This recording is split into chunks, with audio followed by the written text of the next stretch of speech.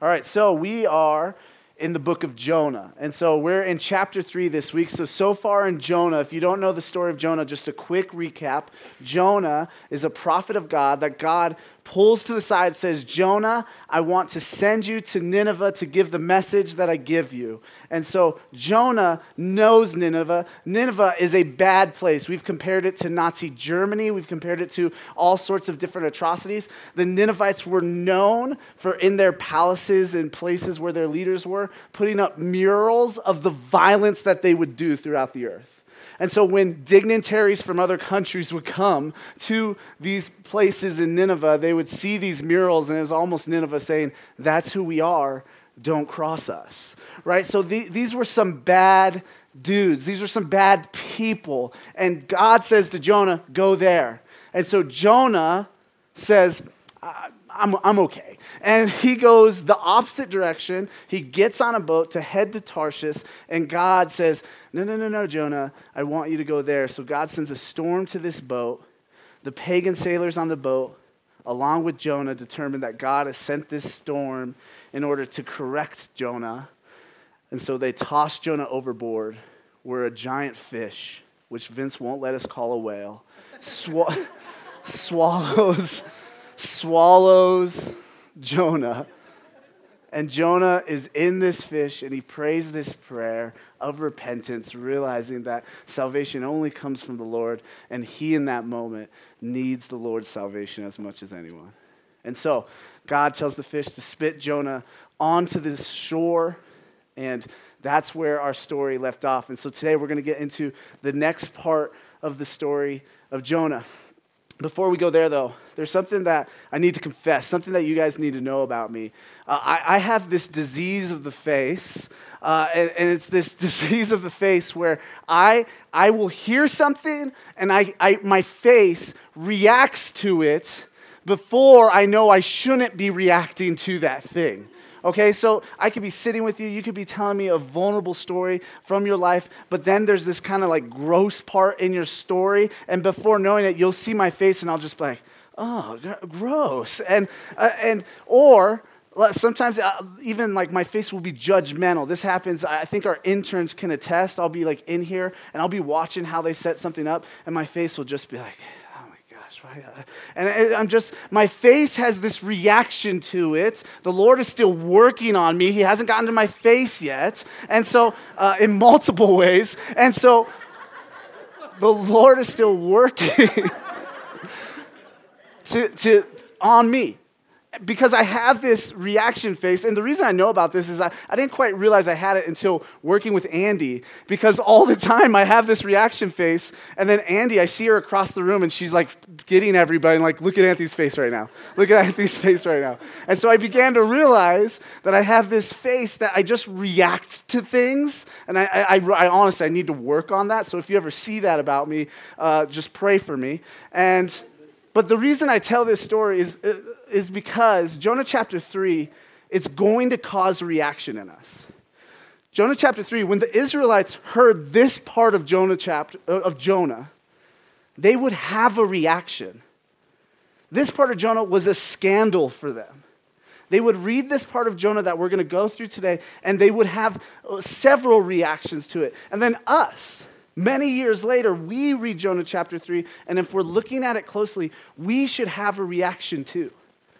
And so my hope for today is that we deal with that reaction. That we're going to look at chapter 3, and we're going to look at the different sort of reactions we could have to it, and that through this sermon, through looking at God's word, that we deal with those reactions.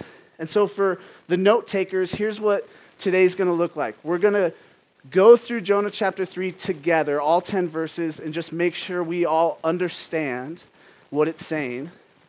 And then we're going to look at these different reactions. We're going to look at 2 reactions the Israelites, I think, would have in hearing this text or reading this text for the first time. And then we're going to look at 2 reactions that we today, reading this text and hearing this text, would have. Okay? And so that's the whole sermon right there up front. So let's hop into Jonah chapter 3. If you don't know where Jonah chapter 3 is in your Bibles, you're not alone. It is a smaller book. and it's in the Old Testament. It's after Obadiah. For those that like to learn theology, it's referred to as a minor prophet. That's not because he was under 18 and prophesied, but it's because he is a smaller prophetic book in the Bible. So, it's on page 775 of my Bible, which only helps Gretchen because we have the same Bible. So I promised myself I would never make that joke. I heard that joke growing up all the time, and now I'm that guy. And so the Lord moves in mysterious ways. So Jonah chapter 3, verse 1, we're going to hit the first 4 verses here. Then the word of the Lord came to Jonah the second time, saying, "Arise, go to Nineveh, that great city, and call out against it the message that I tell you." So Jonah arose and went to Nineveh according to the word of the Lord. Now Nineveh was an exceedingly great city, 3 days' journey in breadth. Jonah began to go into the city, going a day's journey, and he called out, "Yet 40 days, and Nineveh shall be overthrown." So let's stop right there. So the beginning of the book of Jonah, God says, "Go to Nineveh." Jonah says, "No." Here's a parallel in chapter 3. God says, "Go to Nineveh with this word." And Jonah says, "Yes, hooray." Jonah is moving the story forward. We get to see Jonah finally go to Nineveh and preach. Now, if you're anything like me, you right away, as chapter 3 begins to describe Nineveh's dimensions, if you're anything like me, you're starting to go, how far can a person walk in a day? I'm going to Google that, right? You're going to go Google, and it's about 20, 25 miles. So then you're going, wait a second, is Nineveh 60 miles wide? Like, that's crazy. That seems like pretty big for an ancient city. And so then, did I just hear a ghost? Sorry, I thought I heard a noise back there. It's just static, okay. Sorry. Ghosts aren't real. So you begin to go, well, what have archaeologists uncovered about Nineveh? And what you begin to realize is modern-day archaeologists have uncovered that Nineveh is maybe 7 miles wide at a great distance. And so then if you're anything like me, you're like, I think I've just disproved the Bible. Like, I think I've just figured out a way that the Bible's not true. And so a few things for us to help us with that. The first is this. One, modern-day archaeologists, they could be wrong. They might not have uncovered the correct dimensions of Nineveh as they see it. The 3 days journey thing could have meant something different than what we understand it to mean. It could just mean, I don't know, people were shorter back then, so maybe it took longer to get farther. I don't know. But another thing that I kind of rest on, and I think it means, is that Nineveh here is really greater Nineveh. So I'm from Phoenix. And growing up, a pet peeve of mine, I'm from actual Phoenix. Like, I'm within the city walls of Phoenix, okay? And people all the time, when they're from like Mesa or Chandler or Scottsdale or Ahwatukee, you'll go, "Where are you from?" And they'll be like, "Oh, I'm from Phoenix." And I'm like, "No, you're from Ahwatukee. Just admit it. Just admit it." And so, but I give them the benefit of the doubt. When people say, "Hey, I'm from Phoenix," and they mean the Valley, that I give them the benefit of the doubt. I go, okay, I know what you mean. I know what you're saying. And the same thing was probably happening with Nineveh. Part of the reason why I think that is in Genesis 10, verses 11 and 12, this is how Nineveh is referred to. It says, "From that land he went into Assyria and built Nineveh, Rehoboth-ur, Calah, and Rezin between Nineveh and Calah. That is the great city." So, a lot of theologians, a lot of guys that study Jonah, they look at how Genesis uses that same word for that great city or the great city that we see throughout the book of Jonah, and they realize that Nineveh, probably referred to in Jonah, is kind of greater Nineveh. Like there's a few cities around Nineveh that would be a 3 days journey to go from one side to the other, okay? So, you didn't disprove the Bible. Stay with me. That really is just to keep the doubters in the room listening. So, Jonah goes through Nineveh, a day's journey, and he begins to preach, and he preaches the lamest sermon ever, right? He just goes, "Hey, 40 days from now, God's going to destroy you all. Hey, 40 days from now, God's going to destroy you all." And I imagine him just going throughout the city saying this. Some people go, hey, this is just a summary of his words, and it probably was a summary. But I also believe Jonah recounted this story later, and he was very intentional in just using these 5 words to summarize his sermon, because I think he was half-heartedly, in my opinion, because of what chapter 4 says that we'll see next week, preaching to Nineveh. So he's going through Nineveh, I think half-heartedly just saying, hey, God's going to destroy you guys in 40 days. Now, let's see how the people of Nineveh react in verses 5 through 9. And the people of Nineveh believed God. They called for a fast and put on sackcloth from the greatest of them to the least of them. The word reached the king of Nineveh, and he arose from his throne, removed his robe, covered himself with sackcloth, and sat in ashes. And he issued a proclamation and published through Nineveh, by the decree of the king and his nobles, let neither man nor beast, herd nor flock taste anything. Let them not feed or drink water, but let man and beast be covered with sackcloth, and let them call out mightily to God. Let everyone turn from his evil way and from the violence that is in his hands. Who knows? God may turn and turn from his fierce anger, so that we may not perish. So, Jonah goes through the city preaching this message, and the Ninevites right away believe. They right away believe in God. Jonah's one-day journey into the city, and God's word seemingly travels faster than Jonah can. It gets to the king, and the people of Nineveh have already begun to fast and put on sackcloth, which was a way of basically just saying like, hey, my sin should make me uncomfortable. My sin should hurt me. And so it was a sign of repentance. And so all this news gets to the king, and the king too repents. The king too gets off his throne, and he says to the whole city, hey, we need to repent, everybody, even the animals, which is weird until you understand that they truly understood the depths of their sin. Too often we think sin is just this kind of like, oh, we hurt other people type thing. Sin's dimensions have creational implications. Sin affects creation itself. And so when the king is saying, put this on the cows and the donkeys and whatever, he is understanding that sin affects all of creation, not just humankind. And so they all repent. So we've seen how Jonah acts in this story. We've seen how Nineveh acts in this story. Now let's see how God acts in this story in verse 10. When God saw what they did, how they turned from their evil way, God relented of the disaster that he said he would do to them, and he did not do it. So the people of Nineveh repent, and God says, okay, I'm not going to bring the disaster that I said I would bring. There's only 10 verses in chapter 3, but there's a lot of story in 10 verses. And we're probably already beginning to react to it. And like I said, the ancient Israelites, as they heard this story for the first time or read this story for the first time, there would have been a reaction for them as well. They knew Nineveh. They saw what it was like. And so for the rest of this sermon, I just want to deal with 2 reactions from the Israelites and then 2 reactions from us. And here's the thing. All of these reactions, what they're ultimately asking is, who is God? All of these reactions at the end of the day are saying, who is this God of Jonah chapter 3? And they could probably all be answered by, he is gracious and he is loving. But we're going to talk a lot next week about that. And so I want to look at some of these reactions more specifically and answer these questions a little bit more nuanced, because God is a little bit more complex than just kind of the generalizations we make about him sometimes. And so we're going to go through these reactions together.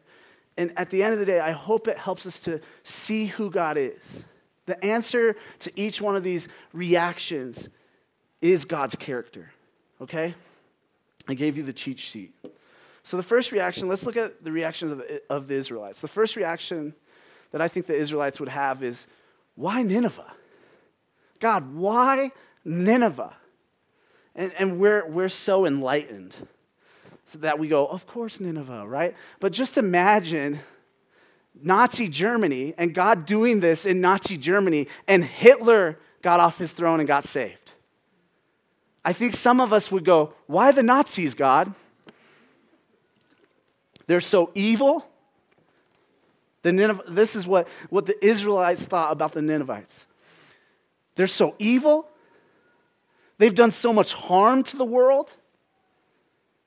They haven't been repentant until this moment.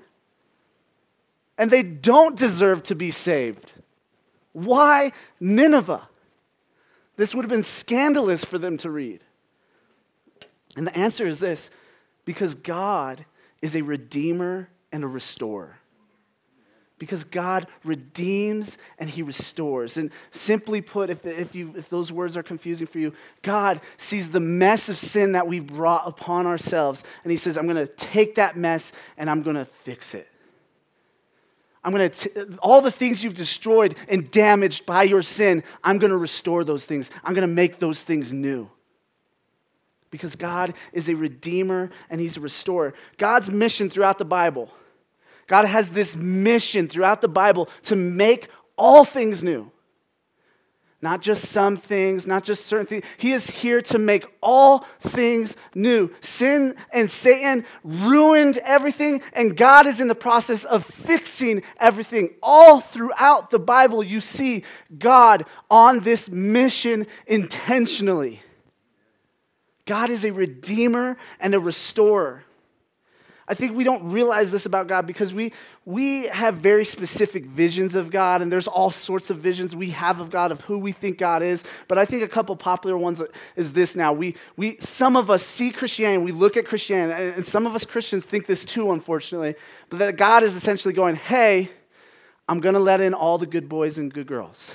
Good boys, come on in. Good girls, come on in. Everybody that's good, come on in. That's one vision of God that we have. So all the good boys get in, and all the bad boys stay out. But then another vision of God that I think is increasingly popular amongst society, for especially people that would be like, no, I'm not a Christian, but I do believe in God. They have this vision of God who doesn't really care about evil, doesn't really care about sin. A God just says, yeah, hey, everybody's welcome. I don't care. Come on in. I don't care that you did that. And the only problem with both those visions of God is it's not the God of the Bible. God thinks nobody's good. So no one could get in by that standard. God does care about the evil that we do. But God is a redeemer and a restorer. And so what we'll talk about more is he makes a way for us to come in. He makes a way for even Nineveh to be saved. He's not saying to Nineveh, hey, you didn't do evil, or you do deserve salvation, or you're not harming the earth. He's just saying to Nineveh, I'm bigger than that, and I'm going to fix this mess. I'm going to fix this mess that you created. And so God is a redeemer and restorer. So if the ancient Israelites were asking why Nineveh, they're really asking, why, God, who are you, God? Who are you, God?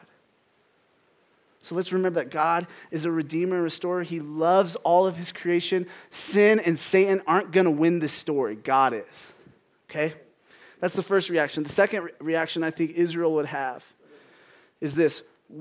Why did the people of Nineveh, why did these evil people repent so easily? Right, they had murals of these things that Vince read that I would never dare to read on stage, of violent atrocities that they would do to each other. And so why did these evil people repent so easily? And the first answer is this. Vince talked about it at length last week. Salvation belongs to the Lord. Salvation is God's property. But the second answer is this, and it's the one I kind of want us to camp out on. It's because God is moving in this world. And they saw that and they believed it. God was moving in Nineveh. And the people of Nineveh decided to say, you know what, that is God. I do see him moving. Let's repent. That's what the people of Nineveh said. Notice what verse 5 says of Jonah chapter 3. It does not say that they believed Jonah. It says that they believed God.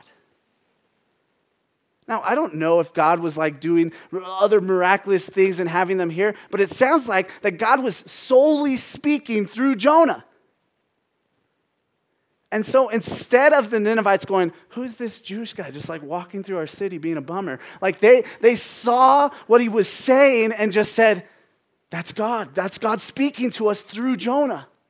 They believed God. I want to read I think it's a haunting verse. And I'll tell you why in a second. It's Acts 17, 26 and 27. Vince read this last week, but the end of it, I think, should be haunting for us. And it says this, and he made from one man every nation of mankind to live on all the face of the earth, having determined allotted periods and the boundaries of their dwelling place, that they should seek God and perhaps feel their way toward him and find him. Yet, he is actually not far from each one of us. Paul ends saying, he is not, or he doesn't end, but Paul says that God is not far from each one of us. This is haunting to me because I think we just kind of walk around going, God isn't real. This is haunting for me because I think I often just go, God, you feel very far from me. And listen, a caveat, it's okay to have doubts. It's okay to feel that way. It's even okay to think that way for a second. Just read the Psalms if you don't believe me. But if that's where I rest, if that's where I stay and say, no, God really is far away from me or doesn't exist at all, that's just not the truth. The truth is God is actually not far from each of us. God was not far from Nineveh. And the Ninevites, again, instead of just going, who's this guy just walking through our city being a bummer? They go, who's this God that's speaking to us right now? What does that mean for us? God is moving in this world. So why did these evil people repent so easily? Because God is real. Because God is moving. Because God is doing things in this world. God is not far from any of us. Here's my plea. My plea is this, and it's kind of rooted in my own kind of personal life. I have a friend right now who in high school, we essentially went to church together. We went to different churches, but we were like the Christians together at our high school. And we were in college, we went to the same Christian club, and I got to watch for many years as my friend, I think, have genuine experiences of God, where God moved in his life and spoke to him in all sorts of ways. But now my friend, now years later, is going, no, I don't know what that was. I don't think God is real anymore. Or if he is, I don't think he's Jesus. And my first question to him right out the gate was like, what was all that then? And he honestly just said, I don't know. But that's my plea to us, is that I think there are so many instances where God is moving and he's speaking in all sorts of ways and he's moving in our world and we just go, no, that's probably not him. Now listen, we don't have to get crazy with it and believe every single thought we have about God and say, well, that's God moving in my life. Like if it contradicts God's word, it's not God. But there's very often times where I think we, the saints, we know God has moved in our life, but we go, no, he's far from me. No, he isn't. Those in the room, if you're not a Christian, thank you for being here. But you have your stories. You might call them spiritual stories or religious experiences or whatever you call them. But I want to contend that God is chasing you. God is actually not far from you so that you might reach out and feel your way to him. May we be like the people of Nineveh and have the eyes to see that God moves in this world. So the Israelites, they probably would have all sorts of reactions to this story. They certainly would have thought this was a scandal. They probably could have had 100 more reactions than I listed, but I don't want us to just camp out in how Israel would have saw this story. I think a lot of times we go to the Old Testament and we see these prophets and we're just totally convinced there's nothing in there for us because we're confused by it. But I thought 1 Peter 1, verses 10 and 12, which I'm not going to read, but Vince read it for us last week, was helpful. Peter essentially says, hey, the prophets came to help us today, after Jesus, know what God's salvation is about, know who God is. And so we can go to Jonah chapter 3 and we can react to it and we can see how our reactions lead us to who God is as well. And so let's take a few minutes to look at some of our reactions to this story in Jonah. The first reaction we have is this. I remember even thinking this when I first started reading the Bible a lot. I remember looking at all these different people that God would use, and probably Jonah in particular, and I would say, how is Jonah so effective here? How is he so effective here? He seems like the worst already, right? And then right when things start getting good, you get to chapter 4, and spoiler alert, he's still the worst. And yet God moves in Jonah. So how is he so effective here? And the answer is this: God is powerful. Because God is powerful. All throughout the Bible, and in Jonah in particular, we see God not take the strong, not take the beautiful, thank the Lord, not take the mighty, and use them for his glory. He takes the messiest, he takes the most sinful, he takes the most disgustingly sinful people, and he moves through them. Yes, it's because he's fatherly and he loves us, but it's also because he wants to show us his power. He, at the end of the day, he doesn't want people to go, well, it was because this person was mighty or good-looking or strong or wise. God wants us to know he is all those things. He is powerful. So how is Jonah effective here? He's not. God is. Jonah is weak and annoying and the worst, and God still uses him. God still uses him because God is powerful. This should be an encouragement to us. We kind of live in this day and age where we love this quote. We say, preach the gospel at all times. When necessary, use words. And I like that quote too. It helps Christians that are like Jonah to realize, hey, stop being like Jonah and be nice, right? But the problem with that quote is a lot of times we qualify us ever preaching to anybody, us ever speaking to anyone about Jesus. We go, I got to be smart enough, or I got to be eloquent enough, or they have to see me as Jesus Christ incarnate before I will even be like, yeah, this is Jesus in me. But that's just not what God does in the Bible.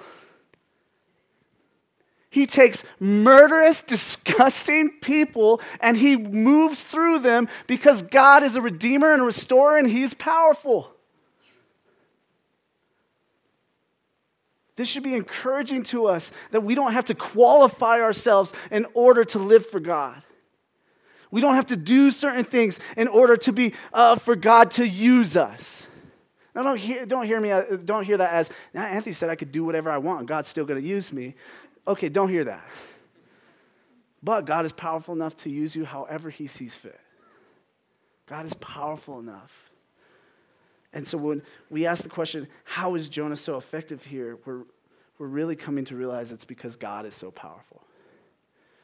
We have a God of power in this world moving, and we forget that so often. The next reaction I think a lot of us have, and I have it too, when coming to this story in Jonah chapter 3 is this, is we ask the question, is God contradicting himself here? He starts off at the beginning of Jonah chapter 3 and even Jonah chapter 1 saying, hey, Jonah, go tell them I'm going to bring disaster. Go tell them I'm going to overturn them. Go tell them it's coming. I'm going to destroy them. And then by the end of Jonah chapter 3, after they repent, God just goes, never mind. I won't do it. Right? And if we're being honest, if we're honestly reacting to the text, we start to go, does this mean God changes? Does this mean God changes his mind? And if he changes his mind, does that mean he changes who he is? And the reason that's troubling is because take that thought further. Does this mean that God can change from one kind of awesome God to maybe a way worse God? For the theology nerds in the room, we're asking the question, is God immutable? Is God unchanging? Because it seems like in Jonah chapter 3, he contradicts himself here. He says, hey, I'm going to do this, then no, I won't.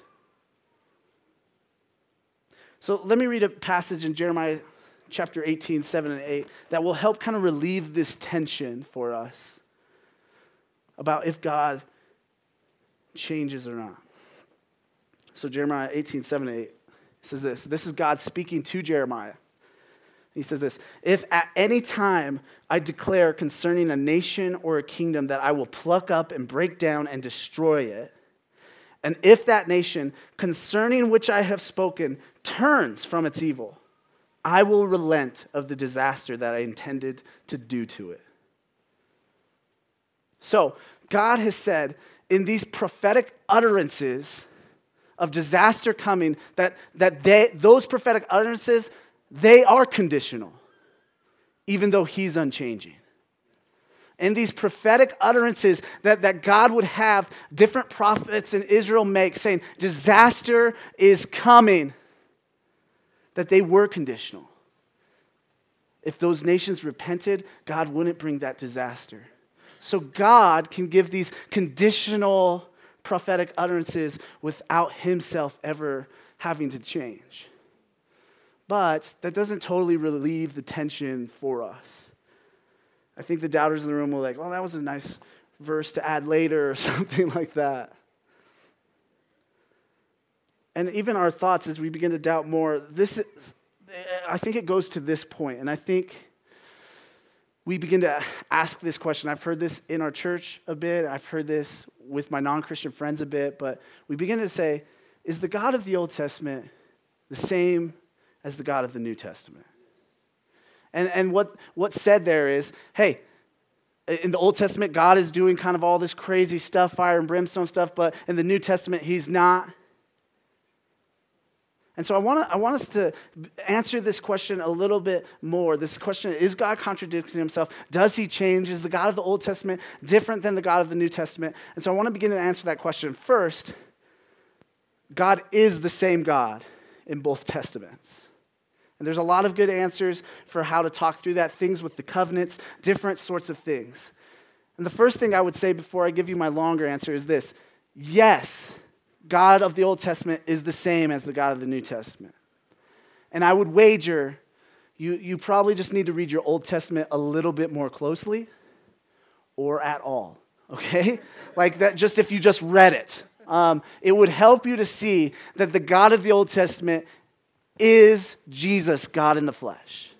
It will help you to see that. If you just do this and you just kind of scan down and do what you were taught in grade school and just read through it, you're going to see that God is the same yesterday, today, and forever, okay?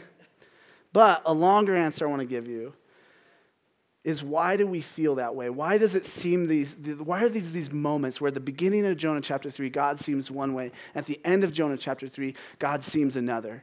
And here's a better answer. God is complex. God is more complex than you or I want him to be. He is way, way, way more complex than what we're comfortable with. So when my friends come to me and they say, hey, Anthony, it seems like the God of the Old Testament is different than the God of the New Testament, I go, I'll do you one better. It seems like the God of the Old Testament is different than the God of the Old Testament. And I don't really mean that, but it seems that way sometimes. And it's me in my flesh wanting to make a division in God where there isn't a division, where he is just complex. Look at Exodus 34, 6 and 7. We've read this, I think, almost every week of this series because it's God talking to Moses, and he's basically saying, this is who I am, Moses. And look what he says, starting in verse 6. The Lord passed before him and proclaimed, the Lord, a God merciful and gracious, slow to anger and abounding in steadfast love and faithfulness, keeping steadfast love for thousands, forgiving iniquity and transgression and sin. And we love that part of God, right? Go, man, I love that. But God, he isn't finished. Mid-sentence. But who will by no means clear the guilty, visiting the iniquity of the fathers on the children and the children's children to the third and fourth generation. I want to contend that it's not that God contradicts himself, but there's just parts of God we don't like. We love his forgiveness. We love his mercy. We love his grace. And we even love his justice, but not when it's pointed at us. God, right away in Exodus, talking to Moses, is saying, I'm more complex than you realize. I'm loving and I'm just. I'm wrathful and I'm merciful. God is all of those things at once. So God isn't contradicting himself. He is just way more hard for us to understand than we realize. He's just way more complex than we want him to be. We want God of love, who's just about love and loving everyone. That's often who we want. Or we want God of justice, God who punishes sinners. And if we live rightly, we are blessed. And all of these things, we want one of those two gods. The only problem with the God of the Bible is he says, I'm the God of love and I'm the God of justice. And that's confusing for us. And I think it's so confusing for us that God uses another 65 books of the Bible to work that out, to help us understand that more. It actually, honestly, when we begin to see God as complex, it helps me to believe that the Bible isn't just made up. Right? If we're just making this thing up, you're going to just make God of love. Or you're just going to make God of justice. Or God of mercy. Or God of whatever your favorite characteristic is. Or when things are confusing in the Bible, there will be some easy answer. But if the answer is, yeah, God is both those things because he is a complex being, we can't invent that. And it gives me hope for eternity that we're going to be able to worship and praise God forever because there will be always depths of him for us to know and understand more. God is complex, and that is good. He does not contradict himself in Jonah, but he reveals himself. He shows the complex nature of who he is. Honestly, the gospel itself, it helps us to see the complex nature of God. The gospel at face value, it's easy to understand, but it's complex when you try to understand it. Like Jesus is God in the flesh. Okay, so Jesus is fully God and fully man. That's confusing. 100% and 100%, like that doesn't work in math, God. That's confusing. Jesus gives us his righteousness. Jesus lived a holy life because God is holy, and then he gives us his righteousness. He gives us his perfection. So that when God sees us, he sees his son, Jesus. But we're all a bunch of tools still, right? Like we're all just sinning all the time still. God sees us as righteous even though we're not righteous. The gospel is complex. How Jesus deals with sin and death at the cross, we really see the marriage of God's complexities. We see the marriage of God's justice and God's love for the world. We see the marriage of God's wrath and God's mercy.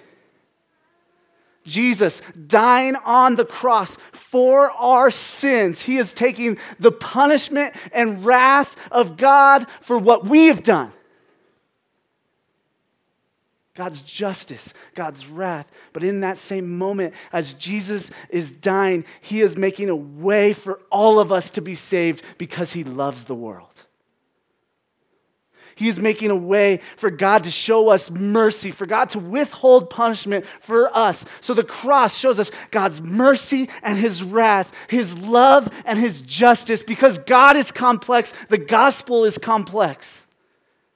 It's easy to understand at face value, but when you begin to mine its depths, you're going to begin to realize the gospel and God are far more complex than what we're comfortable with. We just want easy answers that we could use for sales pitches. But God is more complex than that. This is the God of Jonah. This is the God of the Bible. He loves even the most undeserving. Because he loves his creation, he's restoring and redeeming even the people of Nineveh. He's moving in their midst, and even the people of Nineveh can see that and turn and repent. Even a guy like Jonah, who's just such a mess, God can use, not because Jonah's awesome, but because God is awesome and God is powerful. And God is loving and just. God is both those things at the same time, not one more than the other. God is perfect in who he is. And I just want us to sit in that. That's what I want us to sit in after reading Jonah chapter 3. I just want us to sit in who God is. I want us to think about who God is. I want us to be challenged by who the God of the Bible is. The God of the Bible makes us uncomfortable. And that's okay. Because he's the infinite, grandiose, complex God who created us all. So let's sit in that. Sit in the fact in Jonah chapter 3 that God shows us who he is, whether we like it or not. But my hope is we like it. My hope is we begin to praise him for it. Amen, church? Let's pray.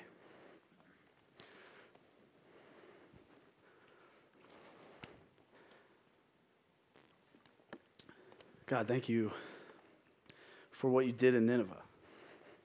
I think it helps us to see how loving and patient and kind you are and how you do care about evil. You do want their evil to stop. You are just.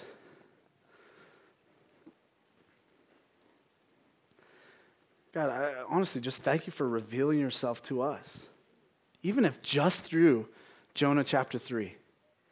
Even if that was the only way you revealed yourself to us, that would be okay. But God, thank you for your Spirit that convicts us of our sin and lives in us and seals us and helps us to know who you are more and more each day. God, let everybody in this room be a people that when we see the God of the Bible, even in the uncomfortable moments for us, that we still run and turn to you. That we still run and praise you.